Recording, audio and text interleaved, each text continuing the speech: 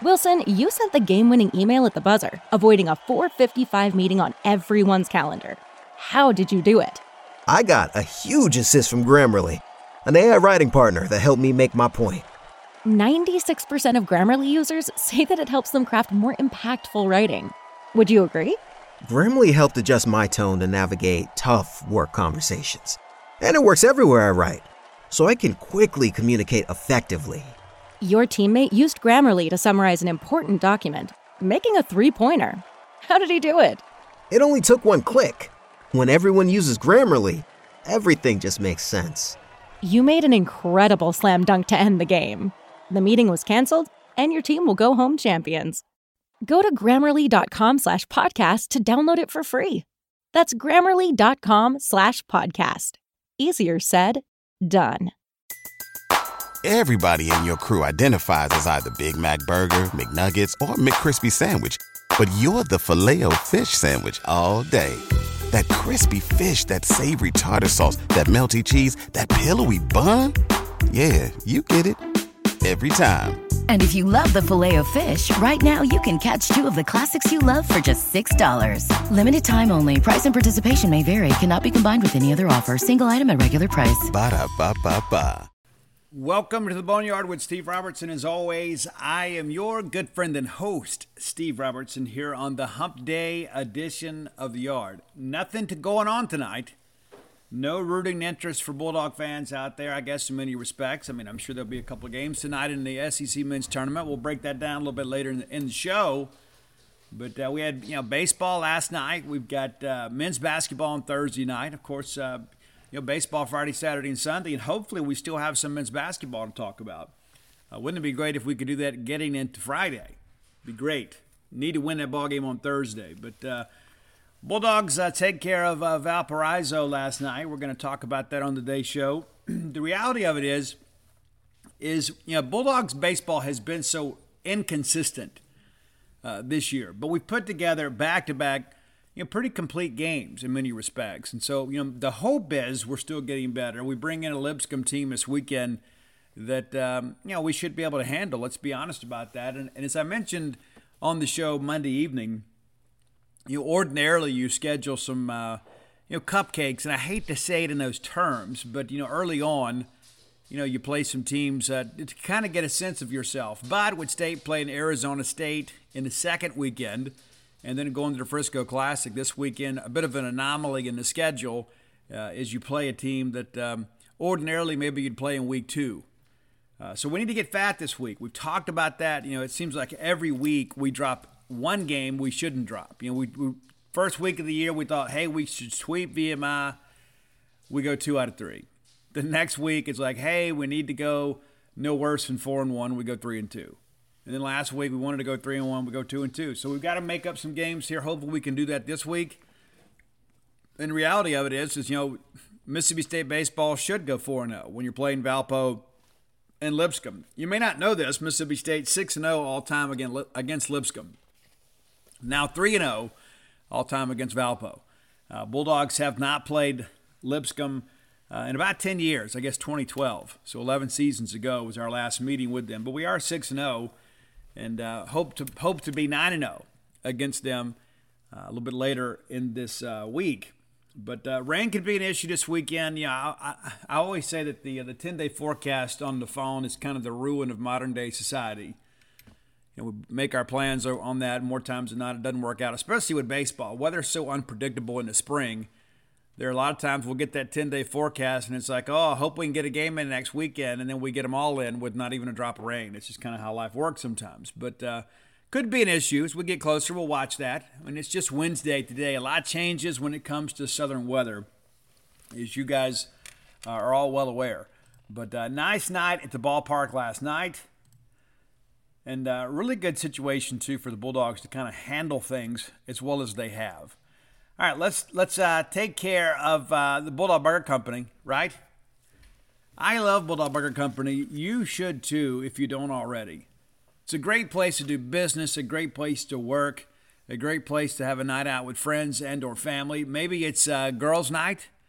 Maybe it's guys' night. You can go out there and you can use that full-service bar, have a nice meal, have some appetizers. I would encourage you to get the spring rolls, whether you're having a full meal or just having a little bit of a snack. Yeah, it's good stuff. 3 great locations to serve you. University Drive here in Star Vegas, Gloucester Street there in Tupelo, and then in the Ridge and Flowwood area, Lake Harbor Drive. Now, we talk about these tap takeovers. We've got one coming up in 2 weeks. 2 weeks on the 22nd of March. You're going to have the Memphis-made brewers come in to Tupelo. We had a tap takeover down at Richmond. Now we've got one coming up in Tupelo. Again, that's 2 weeks. And so 5 to 8, and Andy from the Memphis-made brewing company will be on hand there. Going to give away some pint glasses and some other materials there, some shirts and things like that. They're going to have 5 products that you can sample while you're there. The Plaid Attack, that's a limited edition Scottish ale, clocks in at 6.2%. They say it's a solid malt backbone from Maris Otter, Crystal Chocolate, and a dash of smoked cherry wood malts. That's interesting, right? I don't drink, but maybe you can go check it out and I can live vicariously through you. They're also considering the Goner Bra and in Memphis as Truck. The 2 best beverages in the world are coffee and beer, so why not put them together? They partner with the French Truck Coffee to bring you the Memphis as Truck, a coffee stout with Casa Gesh coffee. Forgive me if I mispronounced that. The folks at French Truck turned these Ethiopian beans into a cold brew that was blended into a stout of oatmeal and chocolate with roasted malts. It's like breakfast in a glass, 5.9%. So maybe at least wait till noon, at least maybe brunch, right? Reality of it is. It sounds like a tasty beverage. Dockside, Prince Mango. So a lot of options for you there. Again, we'll talk about that as we get a little bit closer. But a tap takeover at the Tupelo Bulldog Burger location on the 22nd of this month. Be sure to make plans. Many of you are looking for things to do. And that may be a good night to get out and go do something. And then, so many people are like, Steve, I like to eat local. I like to shop local. Now you can drink local and support some up-and-coming independent breweries. Bulldog Burger Company, the place where people go to meet. M-E-A-T. All right, let's break down this ball game. It wasn't much of a ball game in the end, but it was awfully interesting early on. One of the things we talked about Monday is, this is a team that walks a lot. And then you've got Bradley Lofton, a guy that walks a lot as well. And he walked a handful last night, and that's something that's got to get better. Got to get better. He leads the team now with 24 punch-outs, but just 16 walks too. And so got to get those free passes down. But a good start to the first inning. It's a 1-2-3 inning. He gets Hannes to strike out swinging. Tucker strikes out looking. And then Schmack is a guy that he's kind of been their dude. You get him to strike out swinging. The ball gets loose, and Luke throws him out at first. So you strike out the side there in the first. You're thinking, okay, this is a good start. Let's go put some runs on the board. Amani Larry with a single to right center to open things up. Then Colton Ledbetter walks. We're thinking, hey, first and second here. Nobody out. Some bad luck for the Bulldogs. We hit a ball on the nose, right back up the box. Bryce Chance puts it in play. They grab it, unassisted double play there. Larry goes to third. And again, I'm a proponent of small ball. I know many people say, Steve, the analytics, I think sometimes you can analyze your way into a loss. To me, the smart baseball play here is to bunt them across. And again, I'm not second guessing. I'm first guessing. I always believe in those situations, especially early on, especially with a young pitcher on the hill. You want to get him some runs early, give him a little bit of a cushion there. But a bit unlucky. We hit a ball hard there. And give them some credit for their advanced scouting. They had the guys positioned exceptionally well. They turned a double play. Well, then they walked Luke Hancock on 4 pitches. And then Dakota Jordan grounds out to third base. They forced a runner at second. So, we get 3 guys on, but don't get anybody in. Benefit of a couple of walks there, but we don't make them pay. How many times that happened for us? We walk 2 in an inning, and we give up a run. Well, we don't here. And again, a bit unlucky. Could we hit a ball on the screws right there, and you start thinking, man, is it going to come? I even asked Lamonis about that in postgame. Do you begin to ask yourself, hey, it's just a matter of time? Or is it just not our night? And you don't want to make that kind of declaration in the first inning. But, again, State with traffic on the bases there in the first. All right, so we come out there in the second, immediately walk Renfro on 5 pitches. And then we pick him off. And so good job there by Lofton. And then it's a K swinging of Scrine, and then we get Maka to ground out to the pitcher. So he's faced the minimum through 2. We talked about that with Sanchi over the weekend. Gerangelo Sanchi, according to him. You get through that order the first time through, facing the minimum, you start feeling good about life because you're beginning to shorten the game. Our bottom of second, State again with traffic on the bases here. Hunter Hines singles to right field, and don't let that guy get going. I'm just telling you, don't let him get going. It's good to see him swinging it well, too, and it looks like that little hamstring issue he had seems to be okay. But singles the ball to right field, hits it well. Kellum strikes out swinging, and then Lane walks. And Lane, again, an offensive catalyst. Here we are, hitting an 8-hole on Tuesday night. And David Mershon, who made his Mississippi State debut, and a very impressive debut. You can see why he was so highly recruited. And the fact that State had to kind of hold their breath through the Major League Baseball draft because he was getting some calls there on day 3. Mershon comes up and absolutely tattoos this baseball. And again, give Valpo some credit for being positioned well. It's snagged from the air by the shortstop, and he steps on the bag on a double play there. You felt like that ball was destined for center field off the bat. But what I like about it is the lights just don't appear to be too bright for Mershon. He goes up there, takes a couple pitches, fouls one back, and then lines one really hard back up the box, and you don't get anything to show for it. So it's basically two double plays in the first 2 innings where State has really made solid contact and gotten nothing from it. And again, it happens once, you think, hey, it's a matter of time. It happens twice, you start thinking, man, maybe it's not our day. Bulldogs didn't believe that, though. Again, we open up the third with a leadoff walk. And then there's a little nubber out there towards the mound. Lofton goes to field it, looks like he's in good shape to at least get the runner at first. He slips and falls. Well, that's a free out that we give up right there. And it's not anybody's fault. It's just one of those things that happens at times. And then Valpo does the baseball play here. Runners at first and second, nobody out. They run the sack bunt here, put 2 guys in a scoring position with less than 2 outs. And then what happens? Leadoff hitter Hannes flies out to right field. Everybody tags, moves up. It's a one-run ball game now. 1-0 Valpo. We walk Tucker, and again 2 walks in the inning. Wild pitch allows a run to score, and the runner to move up to second. And then Smack strikes out swinging. So I go back to this. For those of you that are like, oh, Steve, I hate bunting, I hate short ball, I hate the small game, whatever. Look at what happens here in the third. If they don't bunt those guys across, they don't score. Right or wrong? Now, of course, you can find other examples and say, well, Steve, they did This is the baseball play. When you're out there, especially when you've got a guy like Bradley Lofton who's a freshman, still kind of acclimating to college life, you get runners on first and second, you bunt them across, you give up the out, yes. But now I've got 2 runners in scoring position. I have a variety of ways to score because there's only like 17,000 ways to score from third. 2 of those are sac flies and wild pitches. That's what happens.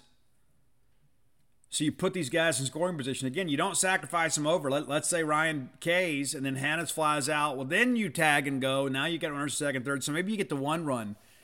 But you improve your probability of scoring when you sacrifice those guys across, especially when you lead off hitter, because you got 2, 3, and 4 coming up. And you got to think those guys are hitting 2, 3, and 4 for a reason. So they make the baseball play, and it pays off for them. It is a 2-0 ball game midway through the third. All right, they end up making a change here and bring in Jablonski in place of McCluskey. We weren't sure how long McCluskey would go because he's normally a weekend guy. But, give him credit. Even though he had a little traffic on the base pass, he makes the pitches and really got some good defensive play to get him out of some trouble. It's not like he just rolled up ground balls. Those balls were lasers. All right, bottom of third, Amani Larry flies out to center. Ledbetter strikes out swinging, and you start thinking, okay, well, we're going to go quickly here. And then Bryce Chance, and I love him hitting 3-hole. He's not the traditional 3-hole hitter. This is a guy that when we have runners on base and 2 outs and Bryce Chance steps up to the plate, I expect us to score. Now, the situation's much different here, but Chance lines the first pitch back up the middle. And then Luke Hancock doubles down the line at third. And now, what's interesting about that, too, we had some really big hits going backside. A lot of people are working that shift against our left-handers, against Hunter Hines and Kellum Clark and Luke Hancock specifically. And then Luke is kind of inside outs a pitch, just inside the third base bag. I would have sent Bryce Chance right here. I would have, and he may have been out, but I would have sent him. That ball kind of careens off the facade there in front of the berm. It's a long run for the fielder, and it's not an easy throw, but it's also not a difficult throw. It's kind of one of those intermediate throws, and he's got to pick that ball up off the ground and kind of on a dead run and throw it home. I would have sent him. They didn't. And then DJ flies out to center field. So it's still a 2-0 ball game, but again, State with traffic on the bases. A bit of a 2-out rally there. And 2-out base hits, as our friend Chad Dacus says, that's the key to life. That's the key to life. But we don't complete the rally. That's okay. You start thinking, all right, it's just a matter of time before we cash in here. Okay, top of 4, we don't allow the leadoff runner to get on here. Right? First time in 3 innings. Renfroe flies out to left. Scrine singles to left field. Micah strikes out looking. He didn't like the call. He was absolutely mistaken. I think he's more frustrated with himself than he was the actual call because it was clearly a strike. Scrine then goes to second on a wild pitch. Thurston walks, but we get Reinertson to ground out to short on a full count. So that could have been, a negative situation there, but instead of us loading the bases here, we get the big punch out to get out of it. And when you're getting 11 Ks, some of them are going to be timely. Bottom of 4, this is when things break open here. Hines flies out to center, and then Kellum Clark steps up. We talk about working backside. Does a great job here. Hammers the ball to left field. Forsythe then singles to the shortstop. This ball's hit on the nose, too. Shortstop has to try to make a sliding stop, and he can't do it. Doesn't get the hop he needs. It bounces off his forearm into center field. Everybody's safe. Mershon comes up again for the second time with runners at first and second with just 1 out. This time, he lays down a near-perfect bunt. Third base is playing a couple steps behind the bag. Mershon sees it, lays it down, pushes down third base line. You want to get it by the pitcher there if you can. He does. Now bases are loaded. When you've got that kind of weaponry in the lineup, especially in the 9-hole, it makes life a whole lot easier for the leadoff hitters. They get a chance to hit against a guy in the stretch and with runners in scoring positions. It's a great situation there. Amani Larry comes up, flies out to left center. We tag and score. It's a 2-1 ball game. Ledbetter then singles to the left side on an 0-2 count, mind you. The game is tied. The throw goes to third. I'll be honest with you. Initially, I thought Mershon was out. They called him safe. They review it. They say the call is confirmed. He did get a tag on his foot, but it's difficult to tell where his hand was in relation to the bag at the time the tag was applied. They say the call is confirmed, which means that clearly he did make it rather than the call being stood. Or stood. My goodness, if I could speak English today. Okay. Runners on the corners now. And then, I guess runners second, third, And I lose my train of thought sometimes. You have to forgive me. Chance singles to center field, and Ledbetter Mershon score. It's a 4-2 ball game. Bryce Chance still second. They throw the ball in the center field. Then Hancock doubles to right center. Chance scores. They make a change here. And then DJ walks, and there's a wild pitch on ball 4. So DJ has to kind of get out of the way there as a right-handed hitter. So he does. The run scores at 6-2. Then Hunter Hines grounds out to second on the first pitch. But 6 runs across the plate there in the bottom of 4. Now, how many times over the weekend did Mississippi State put runs on the board and then immediately go give them back? We talked about it on Monday's show. All weekend long, you couldn't go put up a crooked number and then throw up a 0. Well, we do. One of the better innings of Bradley Lofton's young career at Mississippi State, he strikes out the side. He gets Ryan on 3 pitches, Hanna's on 3 pitches, and then Tucker on 5. So an 11-pitch inning. That's what you want. You want dominant pitching, especially after a scoring inning, because it gets you right back in the dugout. You keep pressure on them. And how many times have you been on that end of it? You're playing baseball. It's like, okay, all right, let's go get even. Let's get one of those runs back. And then you don't. And then next thing you know, you're right back on defense. And they have a chance to start scoring again, which is precisely what happens. Kellum Clark works for a base on balls here. Forsythe K's looking. I thought strike 3 was right down the middle. I thought the one before was a little bit up. Mershon then singles to left field, advancing Clark to second. You see Mershon, again, 3 at-bats. He's put the ball in play all 3 times. Amani Larry walks on 4 pitches to load the bases, and then Ledbetter flies out to left. So it's an RBI sac fly, but it is now a 7-2 ball game. And again, walks instrumental in this. Doesn't matter who you are, where you're from. You start walking people at some point, the chickens come home to roost. Bryce Chance flies out to center field. It's now a 7-2 ball game. Lofton comes out for the 6th, his final inning of work here, and has to face 3-4-5. He's a strikeout of Schmack, walks Winfro, strikes out Scrine, and then Maka flies out to left field. So he goes to the heart of the order there rather efficiently. You do give up the walk, and that's got to get better. It does. But these guys not making good contact on Bradley Lofton. And that's part of kind of keeping the ball down. You tell young pitchers, keep the ball down, keep the ball down. When you look at Lofton, where is he missing? He's missing down, right? He's missing down. That's a big part of it. Big part of it. So if you're going to miss, you want to miss down. But the bottom line is, Lofton's kind of growing up before our eyes. We knew that he was a dude. He's becoming a college dude. Our bottom of 6, State removes all doubt here. And again, this is what you do when you get people on the ropes. You got to keep stacking runs. You got to keep putting pressure on them. We do. Hancock grounds out to second base. Jordan then singles to third base. And this is like a chopper here. It's just kind of a wild play there. I think they initially ruled it an error. The guy had to go elevate. And again, maybe I'm just too old school for this new age scoring. But an error is when a guy doesn't make a routine play. When a guy like Saturday, that poor kid from Cal, they saddled him with an error. He's on a dead run at full sprint into the wind, and a ball gets off his glove, and they call that an error. And it wasn't like he was under it. I mean, it's like he's lucky to even get there, and they saddled him with an error. And this is where they called this an error. They go back and fix it. DJ hits the big chopper. The guy has to go elevate, can't come down with it cleanly. That's a hit. It's a hit. And then Hunter Hines homers to right field. And then Kellum Clark back-to-back, homers to right field. The ball that Hunter Hines hit, absolutely ridiculous. And the one Kellum hit was a laser, too. Forsythe is then hit by the pitch. I don't think it was retaliatory. I just think they were missing spots there. And then Lane gets thrown out stealing, and he was out.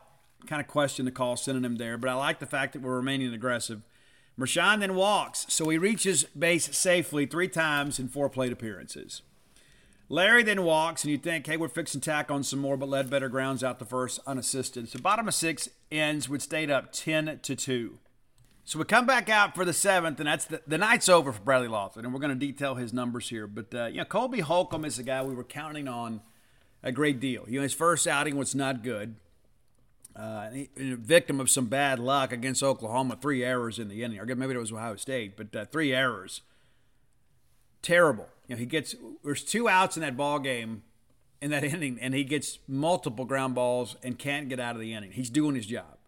So a bit of a tough luck at times for Colby, but Colby's going to be really good for us. We need him to be, because I want to hear cult of personality at Duke Noble Field a bunch of times, because when I hear that, I want to know that we're winning.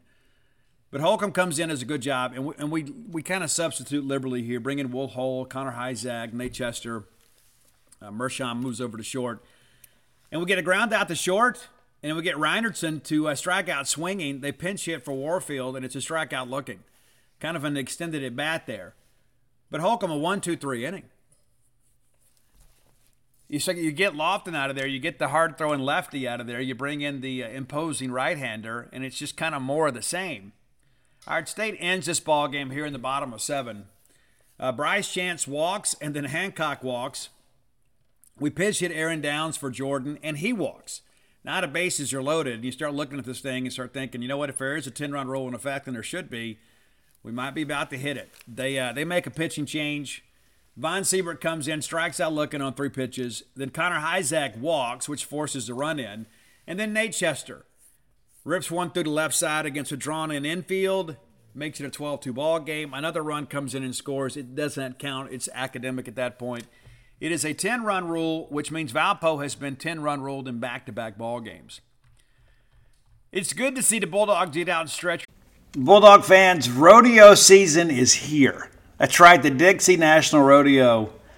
Get ready to roll, man. And I remember being a kid, that was like the biggest highlight for us. My grandmother would get us tickets every year, and me and my brother would wear our cowboy outfits. We'd put our boots on, have our chaps, our vest, and we'd go up there, and just in case one of the cowboys got a little bit scared to get on a horse or a bull, we were willing to do it. Yeah, for sure. Guys, boots aren't just for going out to a country western bar and doing a little boot scooting. Maybe you got a little Texas two-step in your game. Tecovas can make you look better than ever. Absolutely. And here's the deal, too. That's the thing, the versatility of Tecovas is you can wear them somewhere nice, or you can live life where you don't go gently. That's what Tecovas does for you. Yeah, it's a rugged, handsome boot. It's my favorite boot brand, and it should be yours, too. Be sure and check them out. Tecovas believes in Western for all people, and you can feel that when you go into their stores. When you walk in, you'll be greeted like family, offered a boot shine and a drink, and maybe even an adult beverage if you prefer, and you can get custom fitted for a new pair of Tecovas boots. You can get custom leather stamping or branding, whatever you need to make it feel somewhat individual. Look up your closest store at tecovas.com. But if you can't make it to a store, Tecovas delivers the most premium quality and most comfortable Western goods right to your door. Visit tecovas.com. That's TECOVAS.com. And you know what, partner? Point your toes west. Legs a little bit. Valpo falls to 6-4. State rises to 8-5. Bradley Lofton credited with his first collegiate win, so congratulations to the Lofton family. He was kind of saddled with a loss earlier this year. He was far from the issue. But look at the numbers here. Amani Larry is 1 for 2. Colton Ledbetter 1 for 3, but did have a couple of RBIs and a walk. Bryce Chance 2 for 4 with a couple of ribbies. Luke Hancock 2 for 3. 2 walks also for the captain. Dakota Jordan 1 for 3, also with a walk. Hunter Hines 2 for 4. Had a couple of ribeye steaks with that big long shot to right field. Kellum Clark 2 for 3 and also with a walk. And really some quality at bats from Kellum. I think he's starting to kind of get locked in now. He's had a couple big home runs here the last 2 ball games. Lane Forsythe 1 for 2, also with a walk. When you're getting that kind of production in the bottom third, get a chance to turn the order over, you feel pretty good about that. Nate Chester, of course, 1 for 1. David Mershon 2 for 3, and of course he did have the walk. And so you start looking at the Bulldog regulars and the Bulldog lineup. Granted, it's not a powerhouse pitching staff by Valpo, but they do have some guys, with some level of experience. But listen, this is not a team we're going to look up at the end of the year and say, man, that was a big turning point for us. It's just not. We went out there and took care of business as we should. And what's interesting, too, we hadn't talked about these numbers in a while because it seems like, people have so many negative things to say about our players, and then when things get turned around, they kind of disappear. But Lane Forsythe, the much maligned Lane Forsythe, is hitting 289 right now. 289. That was the big thing early on, right? Lane's not hitting. And then he wasn't playing defense, right? Not the way that he should. It's one of those things you look at, you start thinking, okay, you got to do one of both, right? If you're not going to hit, you got to be able to be elite defensively. And we were making mistakes. Let's look at some game-by-game numbers here with Lane Forsythe. All right, so Lane opens up the year going 1 for 3, hitting 333. Small sample size, right? Goes 0 for 4 the next game. He's down to 143. 0 for 4 the next game. He's down to .091. He goes 0 for 2 against UL Monroe. He's down to .077. So 4 games into the year, we're ready to clean out his apartment, key his car, and run him off to the baseball team, right? That's what people expected. That's what we're talking about. Not to mention that, he'd made 3 errors. I don't know if you guys know this. Since the second game against Louisiana Monroe, Lane Forsythe has been perfect defensively.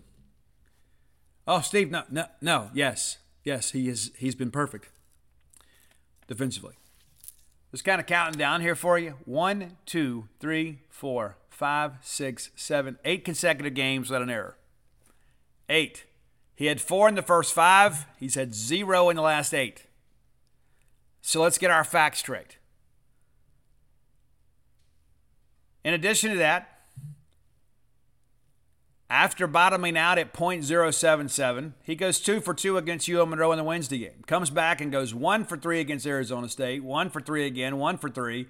Then 2 for 3 against Southern Miss, 1 for 2 against Ohio State, 1 for 4 against Oklahoma. Goes 0 for 3 against California in the game that we won, and then 1 for 2 last night. So you start doing the math here. 1, 2, 3, 4, 5, 6, 7, 8, 9. He's hit safely in 8 of 9 games. So now he's not committing errors, and now he's starting to put the ball in play. And his batting average has risen to .389. Now, he was as high as .310. Of course, going 0 for 3 against California kind of hurt him a little bit. But now all of a sudden he's playing good defense, and he's contributing offensively. And he's got 14 walks on the year. And that's big out of your 9-hole hitter because he's turning the order over and giving your guys a chance to hit against guys in a stretch. What's interesting, and maybe you've kept up, maybe you haven't been caught up in the message board banner and all that kind of stuff. Lane Forsythe currently tied for the lead in walks. Oh, you didn't know? Oh, I'm sorry. Maybe Twitter's not always the best source of information. Look at Lane Forsythe, too. On-base percentage now .491. That'll play. 9-hole hitter getting on half a time, turning the order over. I like it. All right, so, again, this is not a Lane Forsythe apology show, but I think it's important to kind of look at the numbers. And, of course, the first stolen base, first caught stealing he had all year came last night. Bulldogs doing a good job running the bases, 22 of 24. And people are like, oh, but look at what we're giving up. Well, we've given up 26 to 29. So despite the fact that we had that absolutely abysmal game where it seemed like everybody, including the student section, stole bases, we've given up 26 stolen bases. We've stolen 22. We'll fix it. We're getting there. We're getting there. I don't think this team is far off. I know some other of you do. There are some people, it's like, and it's interesting too, and I don't want to get too personal with this, but I go back to the fact that they get up like, Steelers this or that. Hey, the same people that wanted to fire. I mean, it's like it's the same people over and over again. It's like, okay, we need to fire Joe. We need to fire Mike Leach. Need to fire Ben Howland. Need to fire Nicky McRae-Penson. Need to fire Lamonis. Need to fire Dr. Keenum. It's like, I don't know if you know this, but we're never going to go undefeated in every sport. Not going to happen. There's going to be ups and downs. We're in the most competitive neighborhood in all of college athletics. We have one of the smallest budgets. I'm not making excuses for anybody. But the answer is not always firing anybody. Sometimes it is. Sometimes you need to fire somebody. This isn't one of those cases. Period. You can continue to post your stuff. I'll continue to post mine. I go back to something Dan Mullen said years ago. And there's a reason he's in the position he's in, and the reason there's a position we're in, the reason we're in. The reason we're in the position we're in, right? We're not charged with making these decisions. Mississippi State has 15 hits last night, 12 runs, and you say, hey, you expect that. Hey, listen, Valpo's a good mid-major team, but Mississippi State is considered a college blue blood. We should be able to go smash these type of guys, right? That's how it should work. And we did. We got to get fat this week. I'll say it all week. You got to eat when food's on the table. This is it for us. We got to go get fat this week, get ourselves some juice. We head to Biloxi next week. Those should be some winnable games for us as well. But you start looking at this and hey, maybe we found some things in Frisco. I know I'm hopeful we left some of these walks in Frisco. We played a complete game on Sunday, played a complete game last night. I know it was a 7-inning game, but we were good in every aspect. Now we prepare. They got the day off today. Lamonis told everybody stay away from the stadium. Just take the day off. And then we'll come back and play Lipscomb. Then we'll preview, the Lipscomb Bisons in depth on the Friday show. But they're 5-7 right now. And they've got a ball game tonight against Belmont. They may be 5-8 by the time they get here. And again, we'll talk about that on Friday's show. But when you look at these guys took 2 out of 3 from Notre Dame beginning of the year. Now Notre Dame obviously came here and lost a Super Regional to us in 2021. They beat Tennessee last year. You know what kind of program that is. Ling Jarrett had built a great program there, before moving on. But but since then it's kind of been difficult. They beat Southern Indiana. They take 2 out of 3 from University of Illinois Chicago. They lose at Tennessee Tech, and then they get swept by Auburn. Then they lose to Georgia Tech. So they enter tonight's game on a 5-game losing streak. So you start the year feeling pretty good about yourself, taking down Notre Dame, and then you lose, 5 in a row. And, of course, all those games are on the road. They'll be at home tonight against Belmont, against the Bruins. And then they'll hit the road to Mississippi State. So, we'll see how things go. And, again, we'll break that down further on Friday's show. But we need to sweep. And that always sounds like almost sacrilegious to say that. We need to sweep, period. We need to sweep, and we need to do it without walking the ballpark. We don't need a repeat of a Southern Miss win. Hey, you'll take the dub, but we don't need to go out there and have the same issues, even though we win. We need to go play clean and pitch clean and not issue a bunch of free passes. And our pitching, as erratic as it has been at times, should be good enough to go out there and mow Lipscomb down. And all of a sudden you think, okay, if we win those 3, then you piece together a 5-game winning streak before you go to Biloxi. And we'll worry about Biloxi when we get to Biloxi. But those are some midweek games there that you really can ill afford to lose. You find a way to win those, and all of a sudden you got a 7-game streak heading into the road trip to Lexington. So it's all within our reach. We can do what we need to do. We just got to stop giving ball games away. All right, time for today's Top 10 list. As always, brought to you by closewithblair.com. That's C-L-O-S-E with Blair, B-L-A-I-R.com. Blair is a mortgage professional. Blair Chandler is a guy that knows how to get things done. 21 years of experience in the mortgage industry. Maybe the dream of home ownership has eluded you. Look no further than Blair Chandler. If anyone can get it done, it's Blair. Top 1% close ratio in the country in back-to-back years. Works for Fairway Mortgage, a very reputable lender. Recently voted number 1 in customer satisfaction. I don't care who you are, where you're from. You stay in any industry for 20 years, you're getting things done. Nobody lets you hang around for 2 decades as a substandard employee, and that's, Blair's a closer. Blair's a closer. And people said, Steve, I just don't want to get my hopes up again. And listen, I get it. I understand it. We've all been there at some point. But if you want to make this thing happen, you need to let Blair Chandler work with you. Let me give you Blair's number, 601-500-2344. Again, that's 601-500-2344. You can call or text him today. That's his personal cell number. You're not going to have to go through some big call center or anything like that. You go directly to Blair. You're going to have a personal relationship with Blair. He's going to guide you through this process from start to finish. And if there's any way your loan can be closed, Blair will be the guy getting it done for you. Again, that's closewithblair.com. Mention to him you heard about him on the Boneyard. He's going to pay for your appraisal. That's a $500 value. Again, that's 601-500-2344. All right. I don't know what's happening with Spotify. I think that maybe perhaps some of our lists are getting removed. I don't know. I tell Roy, I think maybe they get stale dated after a while. People told me no, that once you get it out there, it's out there forever. So maybe we've never done this. I believe we have. But we've had some people that have said, I'll tell you this. There's only one. I would say, when we did the RA list, R-A, RA, man, my inbox lit up. People say, how did I miss this band? These guys are incredible. And they are. I love RA. Oh, my gosh, do I love their band. I need to see them live at some point. I would say the only other relatively new modern rock band, even though they've been around now 10, 15 years, that you guys have responded to have been Hailstorm. And I'm confident we've done a list at some point. But you know what? They've released a couple of albums since then. So we're going to revise our top 10 list. Because Roy thinks we haven't done them. I believe we have. He went looking for it. I don't know why. I think maybe somebody requested it. I'm a big Lizzie Hale fan. My wife and I have met her. She's very down to earth, loves her fans. Is kind of like one of us that's just kind of living a dream. You know, it's like one of our people. Like they just went and plucked somebody out of the rock crowd and put her up on stage. She just happens to be incredibly talented, an incredible singer, and my interactions with her have been extremely positive.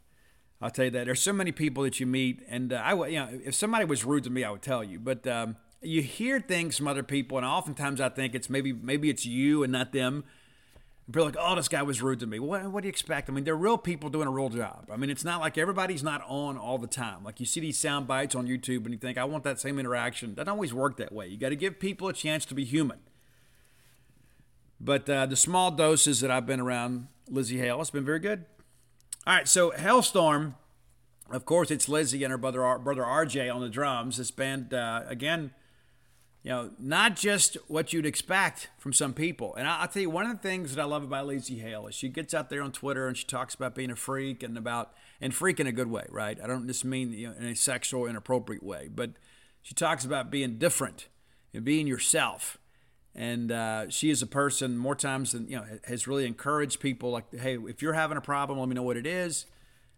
She doesn't owe that to people. It's just kind of who she is. You would think somebody that's this big rock star, and I think she's the best rock singer since Janis Joplin on the female variety. I do. I absolutely love her voice, and that's not hyperbole. I truly believe that. I think she is phenomenal.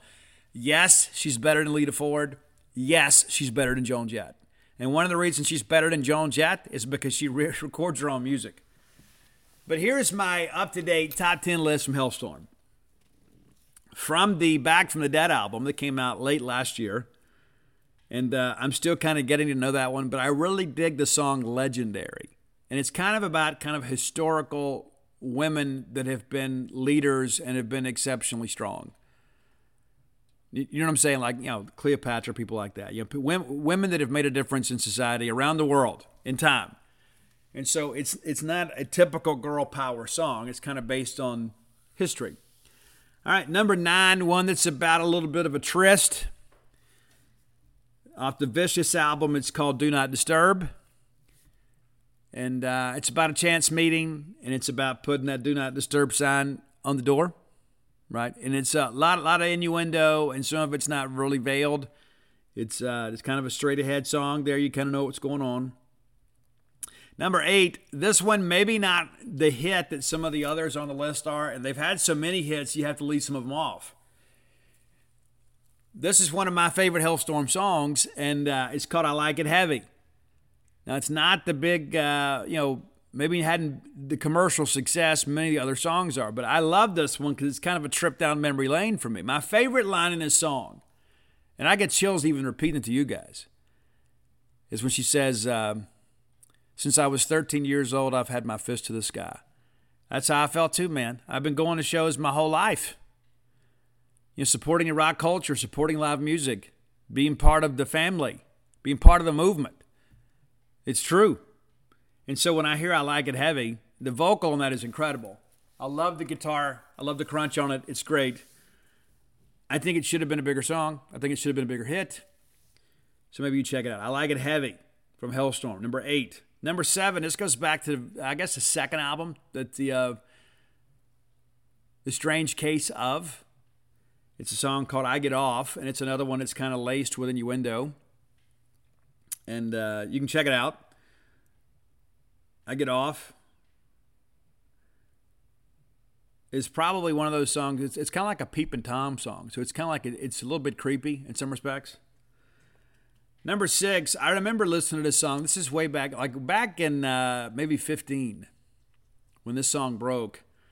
This is like in the infancy of all of the craziness that went on, in the Hugh Freeze thing. And then all of the, I was so upset about the fact that nobody in the in-state media would cover any of this stuff, with the Ole Miss NCAA investigation. Even though there was evidence out there, and tried to pass that story along to people, and they just wouldn't take it. But I remember I was on the way home from Charlotte after the Belk Bowl, and this song came on, and it just kind of struck me. It's like, you know what? I'm going to have to be, I'm going to have to make a decision. Do I want this story to die? Or are we going to make a big issue about it? Are we going to bring this thing to light? And this song kind of became a theme song for that, but it's a song called I Am the Fire. I love it. And some days when I need inspiration, I put it on. Number 5, this goes back to the very beginning, that self-titled Hellstorm album. And basically the chorus is, I'm in love with somebody, but it's not you. You know, it's kind of like a slap in your face. But it's a little bit clever. It's a very catchy song. You can see why it was a hit. It's not you. Number 4, one of my favorite songs in the catalog. Matter of fact, I just stumbled across this again a couple days ago. My wife and I were driving back from Frisco, and it just kind of came on Octane. We're Sirius XM Octane listeners. When I'm with her, I listen to more of the radio than I do my Apple Music. Usually when I'm driving on my own, I just put on a full album and just kind of just settle in for the journey, right? But she likes the variety. Like, she doesn't like to listen to the same artist over and over again. But be that as it may, the song Familiar Taste of Poison came on. And it is such a sensual song. And of course, it's kind of about a bad relationship. You know, it's like the familiar taste of poison, right? It's like the person you kind of keep going back to or whatever. And there's one part she says, I don't want to be saved. You know, it's like there's just a relationship. You know, it's not great for you, but you just can't stay away. So Familiar Taste of Poison. I love the vocal on it. I love the way the song is composed. There's so much about that song to like. Number 3, and this is really, I think, when Lizzie Hale kind of began to exert her own character into this, and it's a song "Freak Like Me," and it's not necessarily about innuendo. It's just about being an individual. It's like, I'm going to be my authentic self, and I had the discussion. I guess it was Emily Bennett that, and forgive me if I'm wrong, but we put out something, hey, about I'm just going to be me, and I'm not going to apologize for it. That's just kind of how I feel too. And I don't expect people to be apologetic around me either. If you really believe something and you have passion about it, I am perfectly okay having that dialogue with you, even if I disagree with you. I don't need everybody to agree with me in order to feel good about my own takes, right? Sometimes I learn something. There are other people that say, oh, Steve, you're wrong about this. And I'm like, you know what? Maybe I am. Maybe I am wrong here. I think that's a better part of maturity. I don't have the corner of the market on good ideas or good information. There are a lot of people out there that know more than me. And I think accepting that and admitting that is a very positive thing. But the song "Freak Like Me" is just one of those things. To me, it's anthemic. It's like Lizzie Hale sitting up there saying, you know what? Hey, I'm different. I'm going to be me. A lot of people have looked down upon me and judged me for my values or whatever, and I'm just not going to be slowed down by that. I'm going to be me. I'm going to be a freak. And it reminds me that I didn't include this one, but there's a song where she talks about that called Can I Get an Amen, which is kind of tongue-in-cheek. All right, number 2, I love this song, and I think that maybe it's a little bit contrived, to be quite honest with you. I think it's kind of written to be a radio hit. Maybe I'm wrong.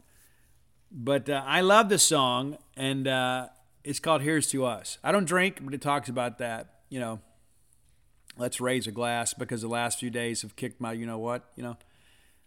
It's a great song really about everything else that goes on in life. It's like what matters most are the people that are close to you, right? The people that you truly care about. Not these acquaintances that just kind of show up at work and, hey, let's go get a beer. Not those people. Listen, when you're fired, or you've been laid off, or you've moved on to another job, or they've been promoted or whatever, you're not going to hear from those people again. It's not to say you don't make the most of your time with them, but goodness gracious, you don't make decisions based on those people. But this is Here's to Us, number 2. And so Bulldog Vans, this is to us. Here's to us. Number 1, though, and I think this may be one of those songs, too, that just kind of stays with you for a while. I remember the year this thing dropped. It was named the number 1 rock song in America. At the end of the year, multiple institutions, including Sirius XM Octane, named it the rock song of the year. It's pretty impressive. It's a song, and I love the way it opens up. It's all this attitude. It's 1, 2, 1, 2, 3, 4, and then like the guitar comes in, and Lizzie counts them down, and then like you're on this journey.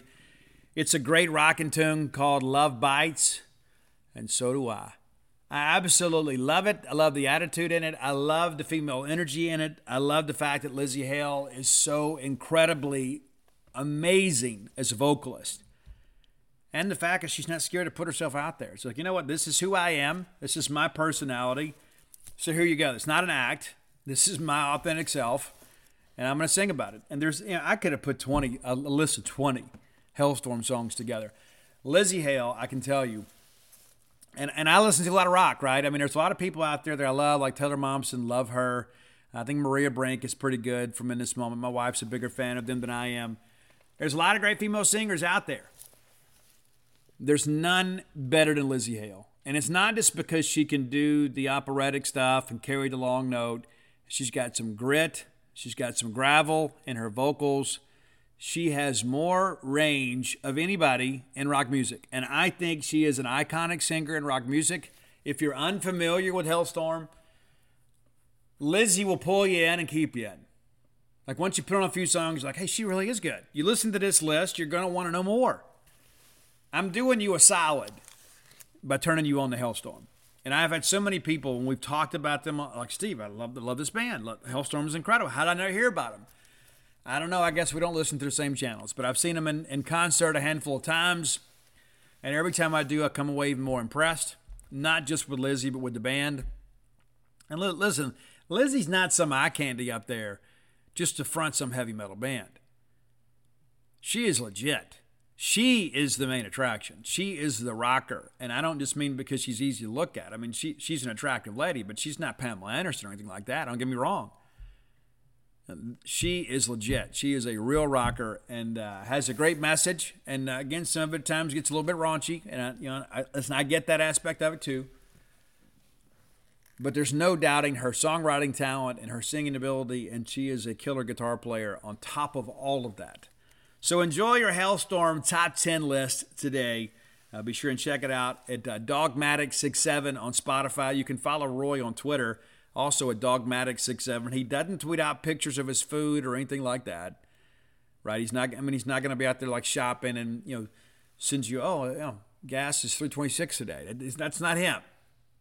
Really, about all he ever tweets about is Mississippi State and about the top 10 list. So be sure and check him out. And you can find our great list on Spotify at Dogmatic67. And that's one thing we've talked about here lately is some of the contemporary bands, like some of the bands that we really like, that maybe we did a top 10 list with, say, 3 years ago, have released 1 or 2 albums since then. So our top 10 may be changing. So we may do like a top 10 revisited, like we've done with Hellstorm here. And again, I believe Roy doesn't think we did the list. I believe we did. And I don't know what happened to it, but we're happy to do it again. And again, some new tunes. And check out their newest album, Back from the Dead. If you're an old time Hellstorm listener, go back. And those of you that were with us when we saw, who was it? I guess Scrooge and the Coast here a few years ago when we shined down Papa Roach and Paper Cup Massacre and Hellstorm. How much fun was that? For sure. But thanks as always for your support of the top 10 list. If you have an idea for the top 10 list, reach out and let us know. You never know. We just might do it. And again, I didn't give a name on the Gary Rossington list because we had about a dozen people that reached out to me and said, hey, Steve, you got to do this. You got to do it. You got to do it. You got to do it. So don't get your feelings hurt. I didn't want to have like a top 10 list of top 10 requesters, right? So thanks as always for the support. And be sure and let us know what you want to hear in the future. All right, next segment of the show is always brought to you by Campus Bookmart. I love Campus Bookmart. You will too. If you're unfamiliar, let me encourage you, next time you're in town, go by and see their smiling faces. Great crew there. Everybody will treat you like family because in their minds, you are family. Doing a great job for a great fan base, Campus Bookmart, a Stark Billion institution. Miss Kathy Brown, the lovely, talented Susie, Miss Pam Minyard, the whole crew there. They'll take care of you. Many of you need to outfit your family for the upcoming spring. Kids are getting bigger. Maybe you're getting bigger or smaller. You need some new gear. You can find it at Campus Bookmart. If you can't make it to town, let me encourage you to visit them on the World Wide Web, courtesy of Al Gore's Internet, at campusbookmart.net. And by being a loyal Boneyard listener, we'll give you a phrase that pays. That is BSR, which stands for Beautiful Steve Robertson. That gets you free shipping on all orders over $75. Any order less than $75, absolutely incomplete. Again, it's campusbookmart.net. Okay, as I mentioned at the opening of the show, no rooting interest in many respects for Mississippi State today as we have a day off. right? And spring football got underway yesterday. I'll be out there Thursday. Paul Jones, Dave Murray, Robbie Falk covered for us yesterday as Mike Nemeth and I covered baseball. Be sure and go check out our free content at genespage.com and kind of get up to date with Paul does a great job keeping up with the depth chart and things of that nature. Of course, Dave Murray with a nice feature on Will Rogers yesterday. So while there is baseball and basketball going on, you can kind of get your football fix at genespage.com. Okay, tonight in first round SEC tournament action, 6 p.m. Central, Ole Miss will open against South Carolina. The Rebels, of course, 11-20, playing with an interim coach, 3-15 in the SEC. South Carolina also 11-20. They're a game better in SEC play at 4-14. That game will take place tonight, so somebody's long and winding road will end this evening. It's been a difficult season in both Oxford and in Columbia. Of course, Kermit Davis terminated in Oxford. A lot of discussion about who Ole Miss will hire. And a couple days ago, it was like, hey, it doesn't look like Chris Beard's going to be the guy. Now, there's a lot of talk they may be, so we'll see. The nightcap, I guess they're both at night, but LSU and Georgia. LSU finishes dead last in the SEC this year. It's interesting, too. They haven't even been sanctioned yet. And they're already struggling. 13-18 overall, 2-16 in the league. They will take on Georgia. Mike White's group, of course, trying to find a way to get into the NIT. 16-15 overall, 6-12 in the league. Georgia needs a win tonight to kind of keep the dream alive. Now, your Bulldogs, this time tomorrow, will be playing, or by the time you listen to the show, it may be done. We're going to play Florida. That's a noon tip on Thursday. And then the matinee, Tennessee plays the winner of the Ole Miss South Carolina game. The 6 p.m. game is Arkansas at Auburn, and then Vanderbilt. The resurgent Commodores will play the winner of LSU Georgia. You got to like Vanderbilt in that game. Vanderbilt's playing well, and even without Liam Robbins, I mean, we saw up close and personal, even though we felt like, hey, we were in this ball game, it always felt like Vanderbilt had control in the second half. So Vanderbilt finishes 6th in the league this year and still kind of fighting to get in the tournament. I think they're in. And, of course, they get a dub here. Then they would take on Kentucky on Friday. So if your Bulldogs win tomorrow, and we expect them to do so, we do. We're going to talk about the Florida Gators here shortly. But the winner of that game plays number 1 seed Alabama at noon on Friday. And then in the matinee on Friday afternoon, Missouri, who finished 4th, Bulldogs split with the Tigers, will play the winner of the Tennessee / Ole Miss South Carolina game. A&M plays the winner of Arkansas Auburn on a neutral floor. A&M exceptionally good at home. 15-3 in the league. You got to feel good about that. But how will they play on a neutral floor? Yeah, we'll see. So Friday is kind of moving day, but for us, tonight is just a chance for us to sit back and watch some SEC basketball, even though it's the 4 worst teams in the league. This is a fun time of year. Crazy things happen in these conference tournaments. And the good thing for State so far is a lot of teams around them on bubble watch are losing. I firmly believe with a win over Florida, Mississippi State is in. There are some people that think we're in either way. Joe Lenardi currently has us in the last 4 in, and I think that's kind of assuming we beat Florida. You beat Florida and you lose to Alabama, I think you're okay. Of course, you beat Alabama, you're in great shape. Just don't expect that to be the case. So let's take a look at the Florida Gators. A lot has happened to them, since we've first seen them. And really the difference in the standings is that game where they get us in Starkville, a game that we should have won. They finished 9-9 in the league. We're 8-10. Had we defeated them, I don't even think we're having this discussion. And because of the fact the way the seeding worked out, we'd probably still be playing them. But I think you feel like, hey, this is a game that Mississippi State should win. You wonder how deep the tournament's going to go. You don't need these bid stealers. We would need to chalk the hold everywhere else. But, again, Florida, in the league this year, awfully interesting. Awfully interesting. It's really been, a season of streaks. They open up losing at Auburn. They didn't lose to A&M by 3 in College Station. Played them pretty well. They beat Georgia, win at LSU. They beat Missouri. Missouri was ranked 20th at the time, so put together a 3-game winning streak. They lose in College Station by 2. A lot of that's Castleton, right? They come to Starkville. They beat us by 2. In a game that free throws were just abysmal. I don't think we made a 3-point basket in that game, if memory serves me correct. They then go blast South Carolina. They lose at Kansas State. They beat Tennessee by 13 in Gainesville and then lose their next 3. They get off the schneid by beating Ole Miss, and everybody does, and then resume their lose 3 in a row. So they lose 6 of 7 there in a crucial stretch in February. But they've got it together here as of late. They win at Georgia by 10, and then they beat LSU by 8. And, of course, those two teams, not great teams, they're playing tonight. So it's been an up-and-down year. Yeah, and first-year coach, things kind of, it's kind of how things go.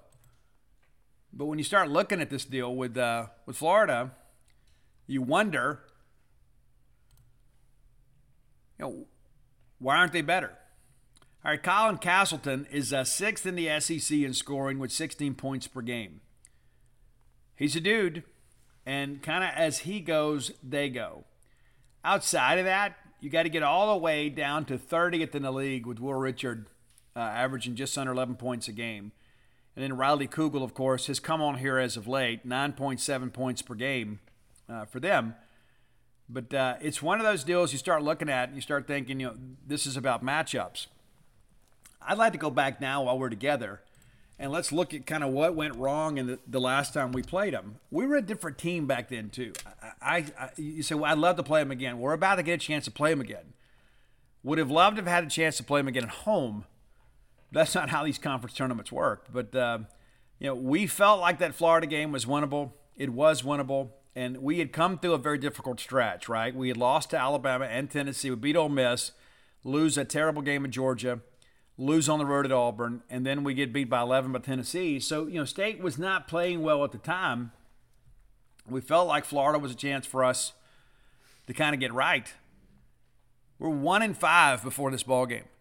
We lose this one and lose to Alabama. So you get down to 1-7, you start turning some things around.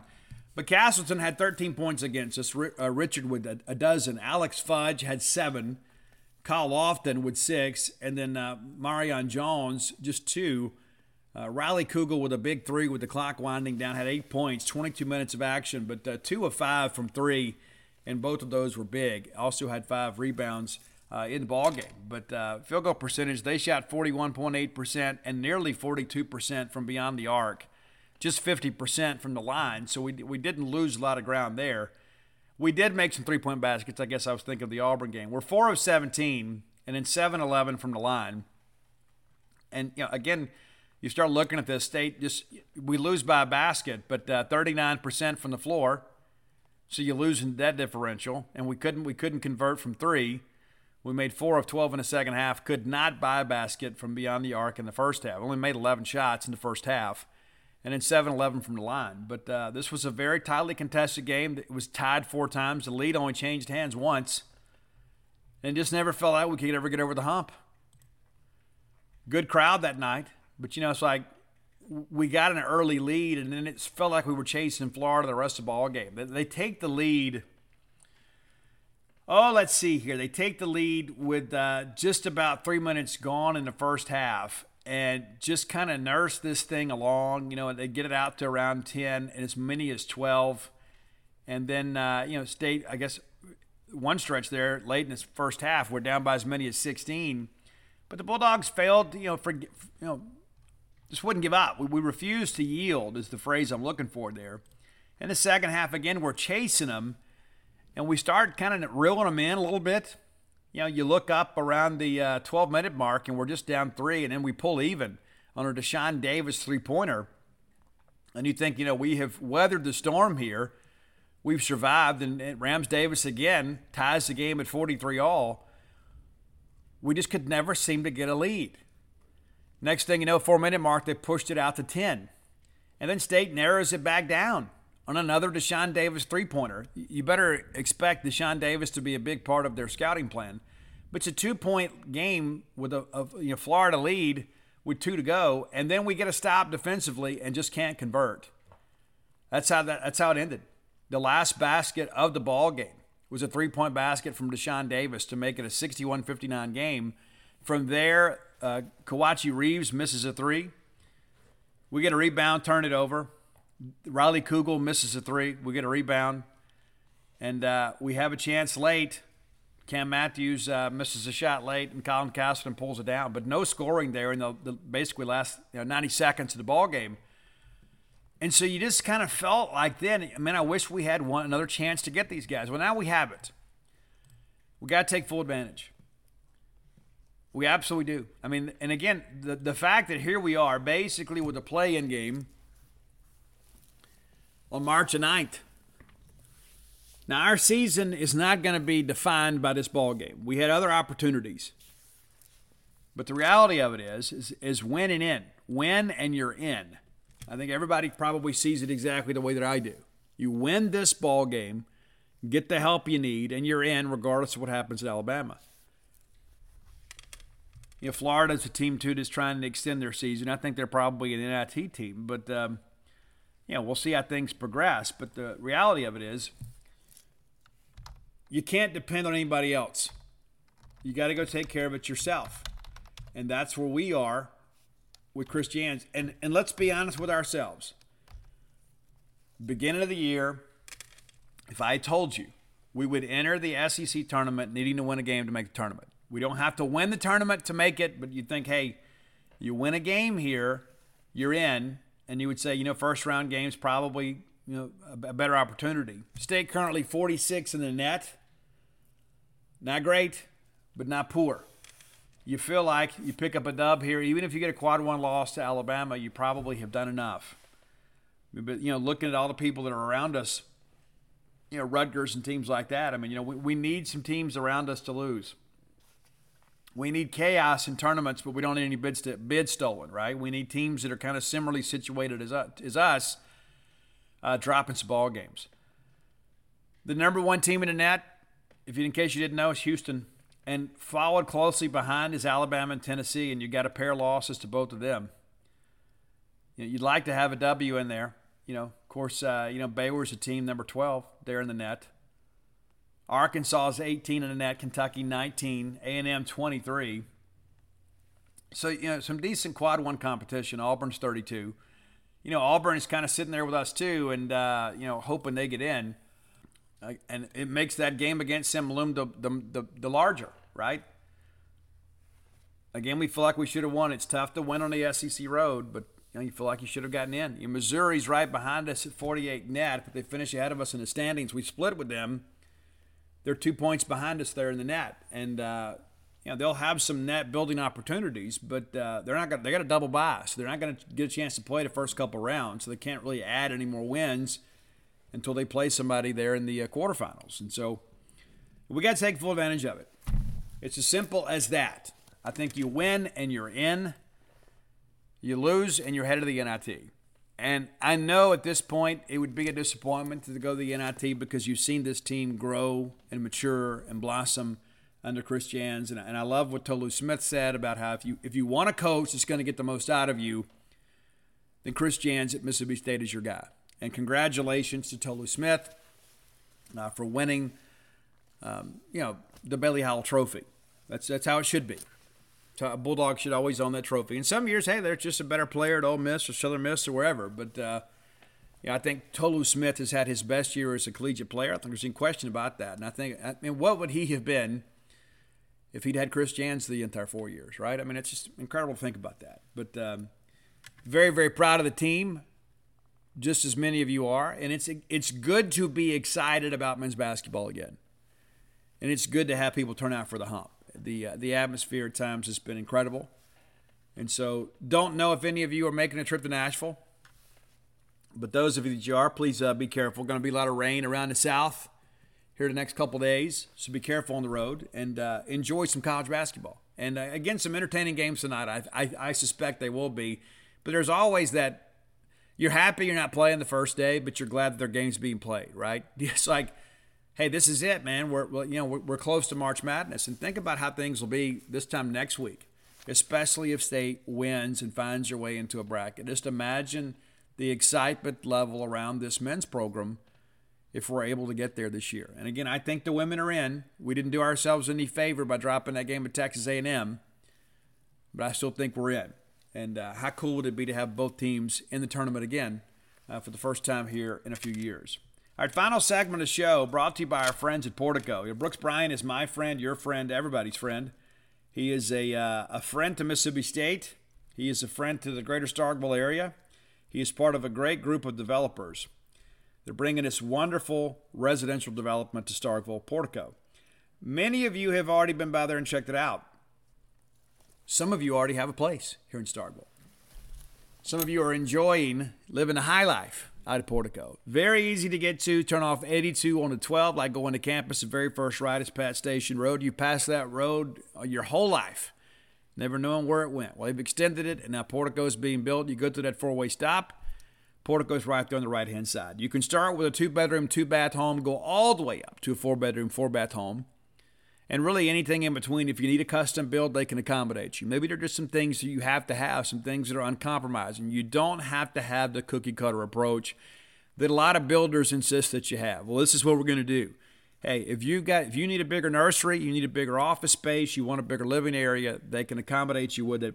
Be sure and check them out today. Give Brooks a call or text at 601-416-8075. Again, that's 601-416-8075. Portico, so conveniently located close to campus, just 1.1 miles away from all things Bulldog. How cool would that be to be that close after living maybe in a foreign territory outside of the great state of Mississippi and say, you know what, I'm this close to campus.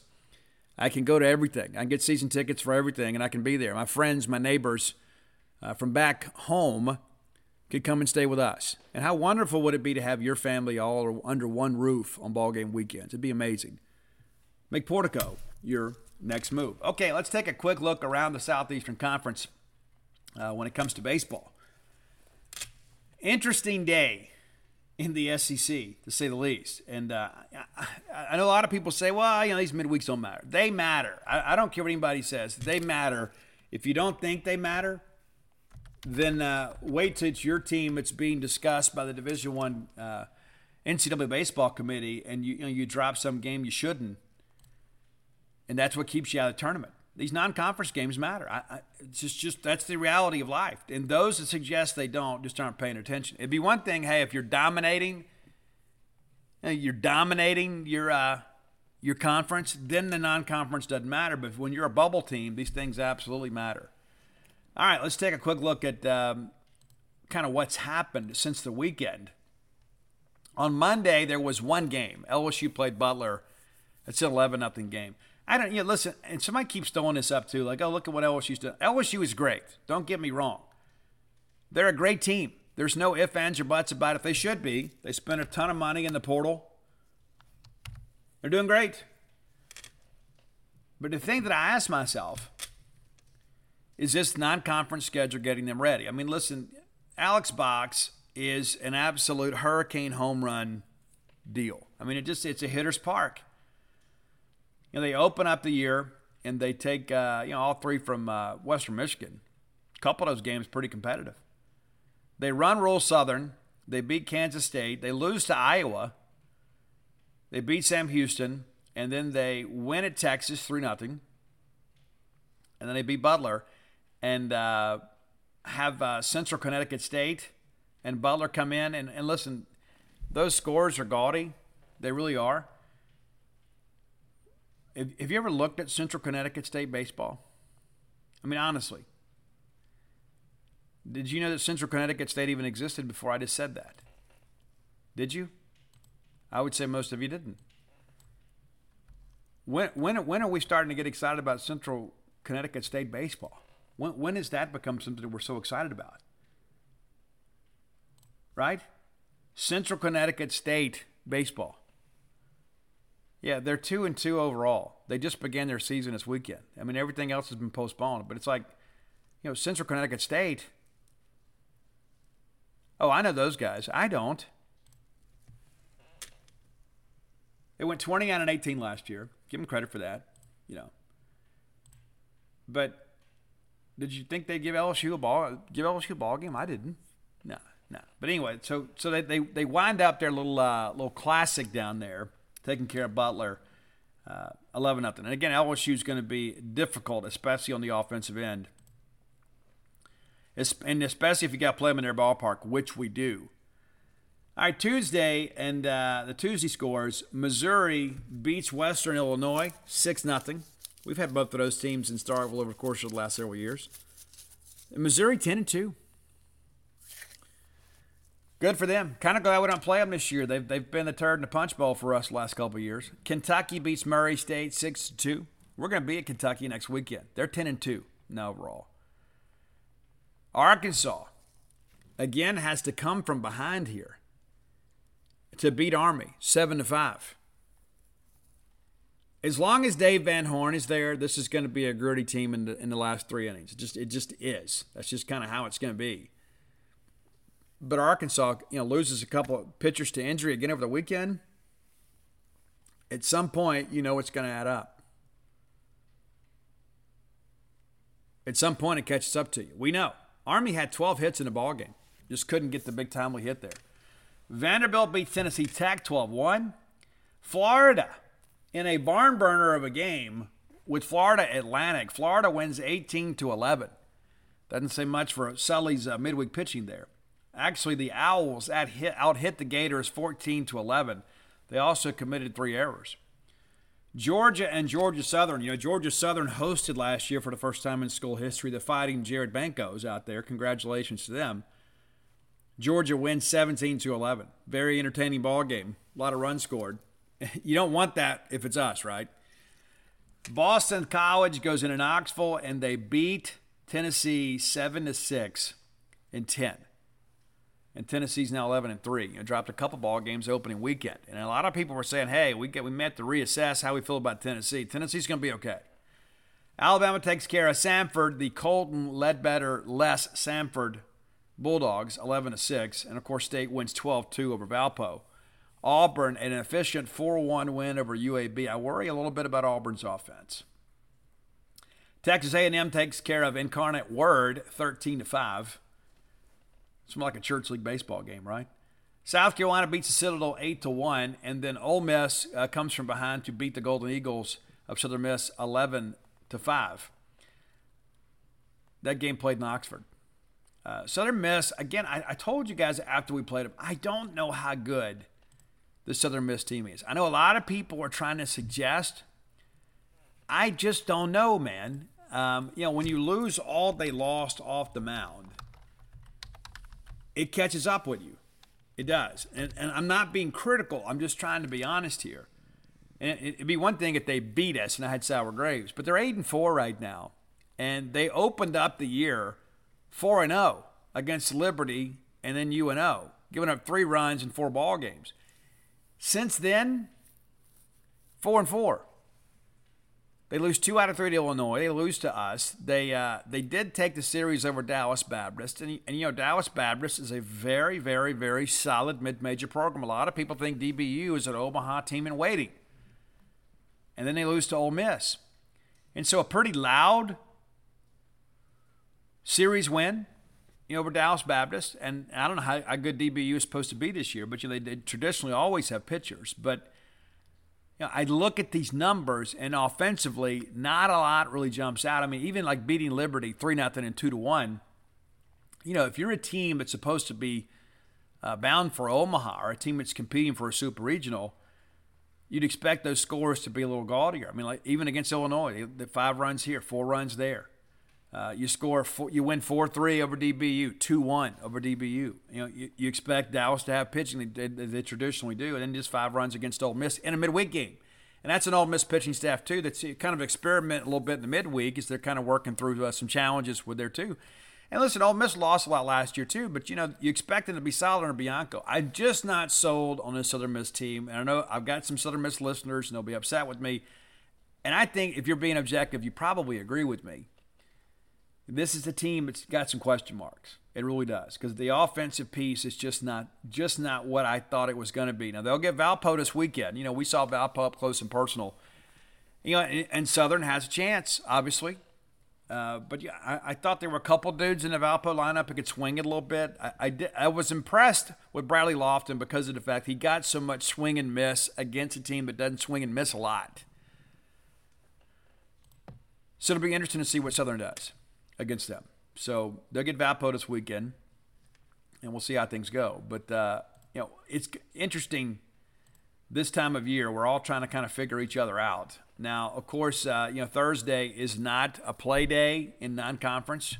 More times than not. Of course, when you get into SEC play, that we do have some weekend series that begin on Thursday, thanks to the SEC Network. But taking a quick look ahead, and we'll do a bigger preview on Friday. But this is a pretty good weekend in the SEC, and a lot of it's because there are people that are on a different scheduling format than us, and so as a result, they're playing some teams. We played Arizona State a couple weekends ago. Louisiana Tech goes to Arkansas. You know what a good job Lane Burroughs has done at Tech, and many of you are really fired up about the fact that they split with Ole Miss and they should have won the series. But the rules are the rules. I'm not going to sit here and say that people are like, Ole Miss cheated. No, Ole Miss didn't cheat. The rules are the rules, right?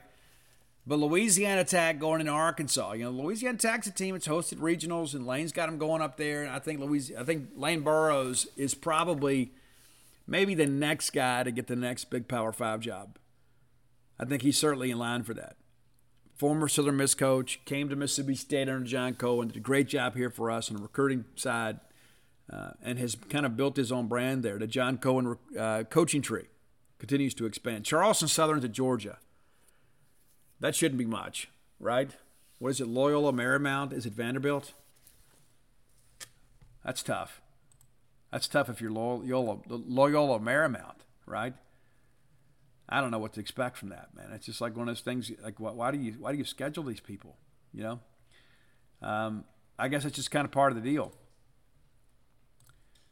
But a little bit deeper down, Morehead State at Tennessee, Siena at Florida, NJIT's at Missouri. So Missouri should keep winning. Columbia is at Alabama. Lipscomb is at State. Kentucky goes to Southern Illinois. I don't know what Nick's doing all these non-conference road trips. Southeast Louisiana is at Auburn. At Southeastern, a very good G5 program. Northern Kentucky, our friends from up there, will be at Texas A&M. Bethune-Cookman's at South Carolina. Samford's at LSU. And Purdue's at Ole Miss. And so that's a series, too. Could Purdue go in there and win a game or two? I don't know. Maybe. But, we look at the standings here. And, of course, they don't mean anything at this point. But, when I start looking at the, State has the most losses. And to me, that's troubling before you even get into conference play. And again, you're still trying to find identity of yourself. And you've given some games away, but you can't continue to do that. You can't keep giving games away and expect to be there around in the postseason. But Alabama currently 13-0 overall. I think this is the team that has had some very smart scheduling. I don't think they're going to hold up in SEC play. It's kind of like that team that goes out there and schedules really soft in the non-district high school schedule. I mean, they've played Richmond, Tennessee Tech, UT Martin, High Point, Jacksonville State, Illinois, Chicago, and then Samford. Then they get Alabama State, Columbia. They go to South Al, which may be the most difficult non-conference opponent they have before they go to Florida.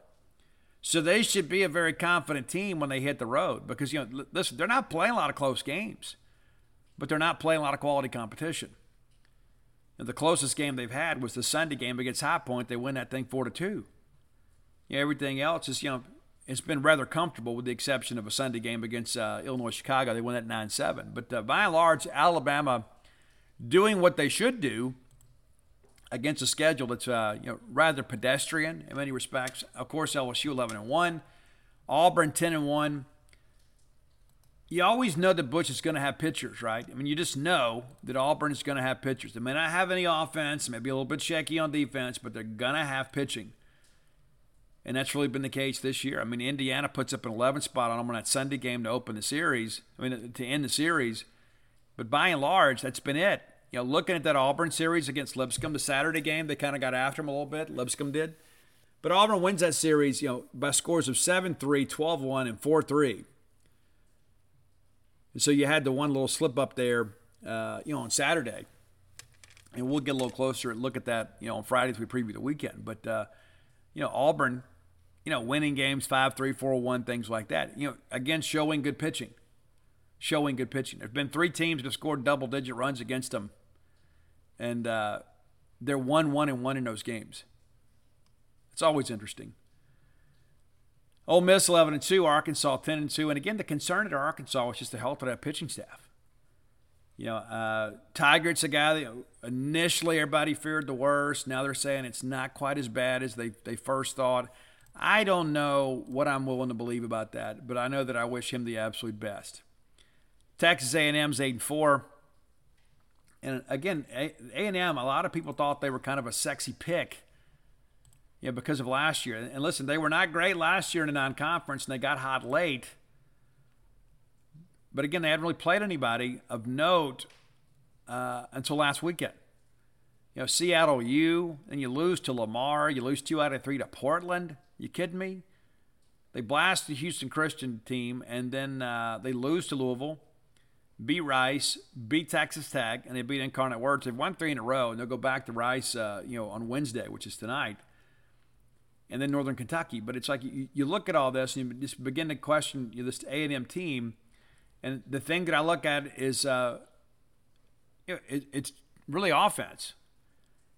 It's one thing to beat up midweek pitching from Incarnate Word. And what are you going to do on the weekend against an SEC starter? Again, I think like Alabama, and even though Alabama has navigated through the non-conference schedule unscathed, I think A&M scheduled smart, but they haven't taken advantage. Look at the east side here real quick.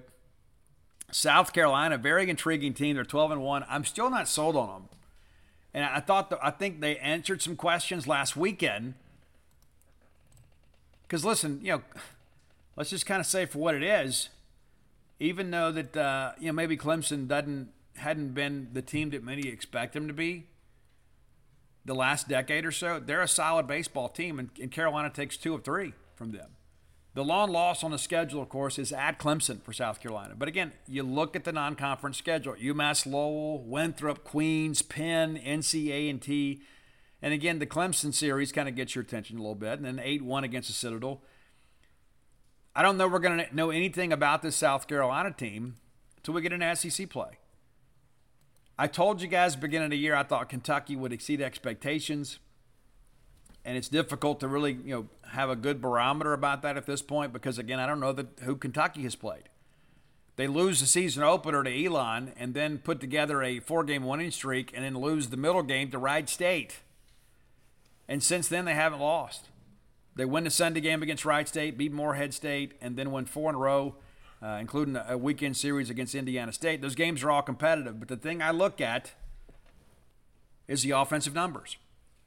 You ought to be getting fat offensively when you schedule as light as Kentucky does. And listen, I understand weather is a factor, but the reality of it is Kentucky's not scoring any runs, and they're winning games 4-2, 7-6, that kind of stuff. But when you're having to nip and tuck it against Indiana State, what are you going to do against Mississippi State? But I do think Kentucky is a very gritty, gutty team. Missouri, of course, we talked about them a little bit earlier in the show. But they are 9-2, but have actually maybe played a little more competitive non-conference schedule than some of their contemporaries. And they open up the opening weekend, and they go down there and they lose a 5-3 ball game to Oklahoma State. They beat Texas. They beat TCU. Then it's a 4-game set against Florida International. It's gotten a little bit lighter ever since then. But at least they were willing to go out and challenge themselves the opening weekend of the year and performed exceptionally well.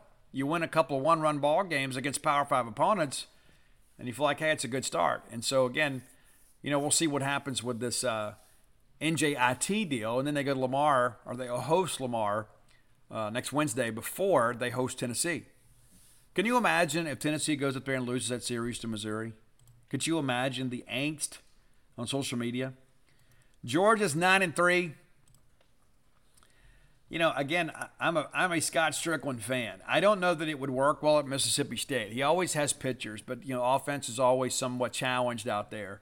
And that's the thing there's no reason Georgia should ever be mediocre in baseball. I mean, honestly, with the recruiting footprint they have, it just should never happen. But they open up losing to Jacksonville State, put together a nice little 5-game winning streak, and they lose to Princeton 12-11 on Sunday, speaking of pitching. And then they lose the final game of that Georgia Tech series. And I thought that was a good weekend for them. It's because Georgia Tech has historically been an NCAA tournament team. They'll be back in action again tonight against Georgia Southern after taking them down last night 17-11. But they're not going to play anybody of note until they play South Carolina. And I don't know, even after Georgia and South Carolina play, if we have any idea what either of these teams are going to be about. But I like talking about it. Like all of you, I'm interested. And Vanderbilt, of course, 9-4. The most losses in the East, and the only team that's lost more games than them is us. And it's like you think about the angst, but it's like I look at the numbers here. It's like Vanderbilt's ranked 7th in the country. They're ranked 7th in the country. They have one less loss than Mississippi State. They lose to TCU to open the year. They win a couple against Oklahoma State and Texas. They lose to Central Arkansas. And then they go on, they beat UAB, then lose 1 of 3 against UCLA. And that's what's happened. We got all these West Coast voters. Oh, UCLA is supposed to be amazing. They must be great to beat UCLA. No. They had to come from behind to beat Austin Peay. They lose to Nebraska. I think I called that. And then they beat Maryland and beat Minnesota. But it's like I look at this, again, I think Vandy is just kind of okay. I think they're a good team, but not great. And the fact that they're still ranking in the top 10, I think maybe is more an indictment on the rankings process than it is on Vanderbilt. I mean, how are they 7th in the country? Maybe I'm wrong. I'm not sold on Vanderbilt either. But again, a lot of baseball on today's show. And then when we get back on Friday, of course, there'll be a lot of basketball to talk about. My hope is we're still talking about college basketball on Friday. My hope is we're still playing college basketball on Friday. I don't expect that to happen, but wouldn't it be amazing if it did? So be sure tomorrow to tune in as the Bulldogs take on Florida. I'm always nervous when we have to play Florida. I don't know why. I guess it's maybe it's the old Mississippi State mentality in me where I think, oh, they've got all these resources. But you look at the numbers and you look at the matchups, and we should have beat them the last time. And we were reeling back then too. We were absolutely reeling. We weren't even sure if we could play in this league. And then it took some time, and of course we get the big win over TCU, and then things changed for us. So they're going to see a much more confident Mississippi State team. And I think we're going to see a pretty desperate Florida team that maybe feels like they got to go win this tournament or at least get to the finals. So it should be a good matchup. But the reality of it is we got to go take care of business. No matter what Florida feels about themselves, we've got to go get a W tomorrow at noon. Hope you have a good rest of the day. Enjoy the college basketball tonight, and kicks off a very exciting time of the year for all college sports fans. I mean, March Madness is one of the coolest things that ever happens year-round. Even though I'm really more of a baseball guy than college basketball, it wasn't always the case. I guess in some respects, I guess college basketball, when we had some lean years in baseball, it kind of gave us something to look forward to. But if you're a fan of college athletics, how can you not love March Madness? And the hope that Mississippi State can be back in a bracket, that's the hope of all who cheer for the maroon and white. If you hadn't done so, go to dogpilebook.com. You can get all my sports books there. That's Flim Flam, Dogpile, Alpha Dog, Stark Villains. You can find Blooms of Oleander, my book of poetry, over at Amazon.com, BarnesandNoble.com, BooksAMillion.com, and Stark Villains gear always available at StarkVillains.com. And always come be a part of our great community over at JeansPage.com. Until next time, let's all live our lives in a way we make more friends than enemies, and people can see a difference in the way we live.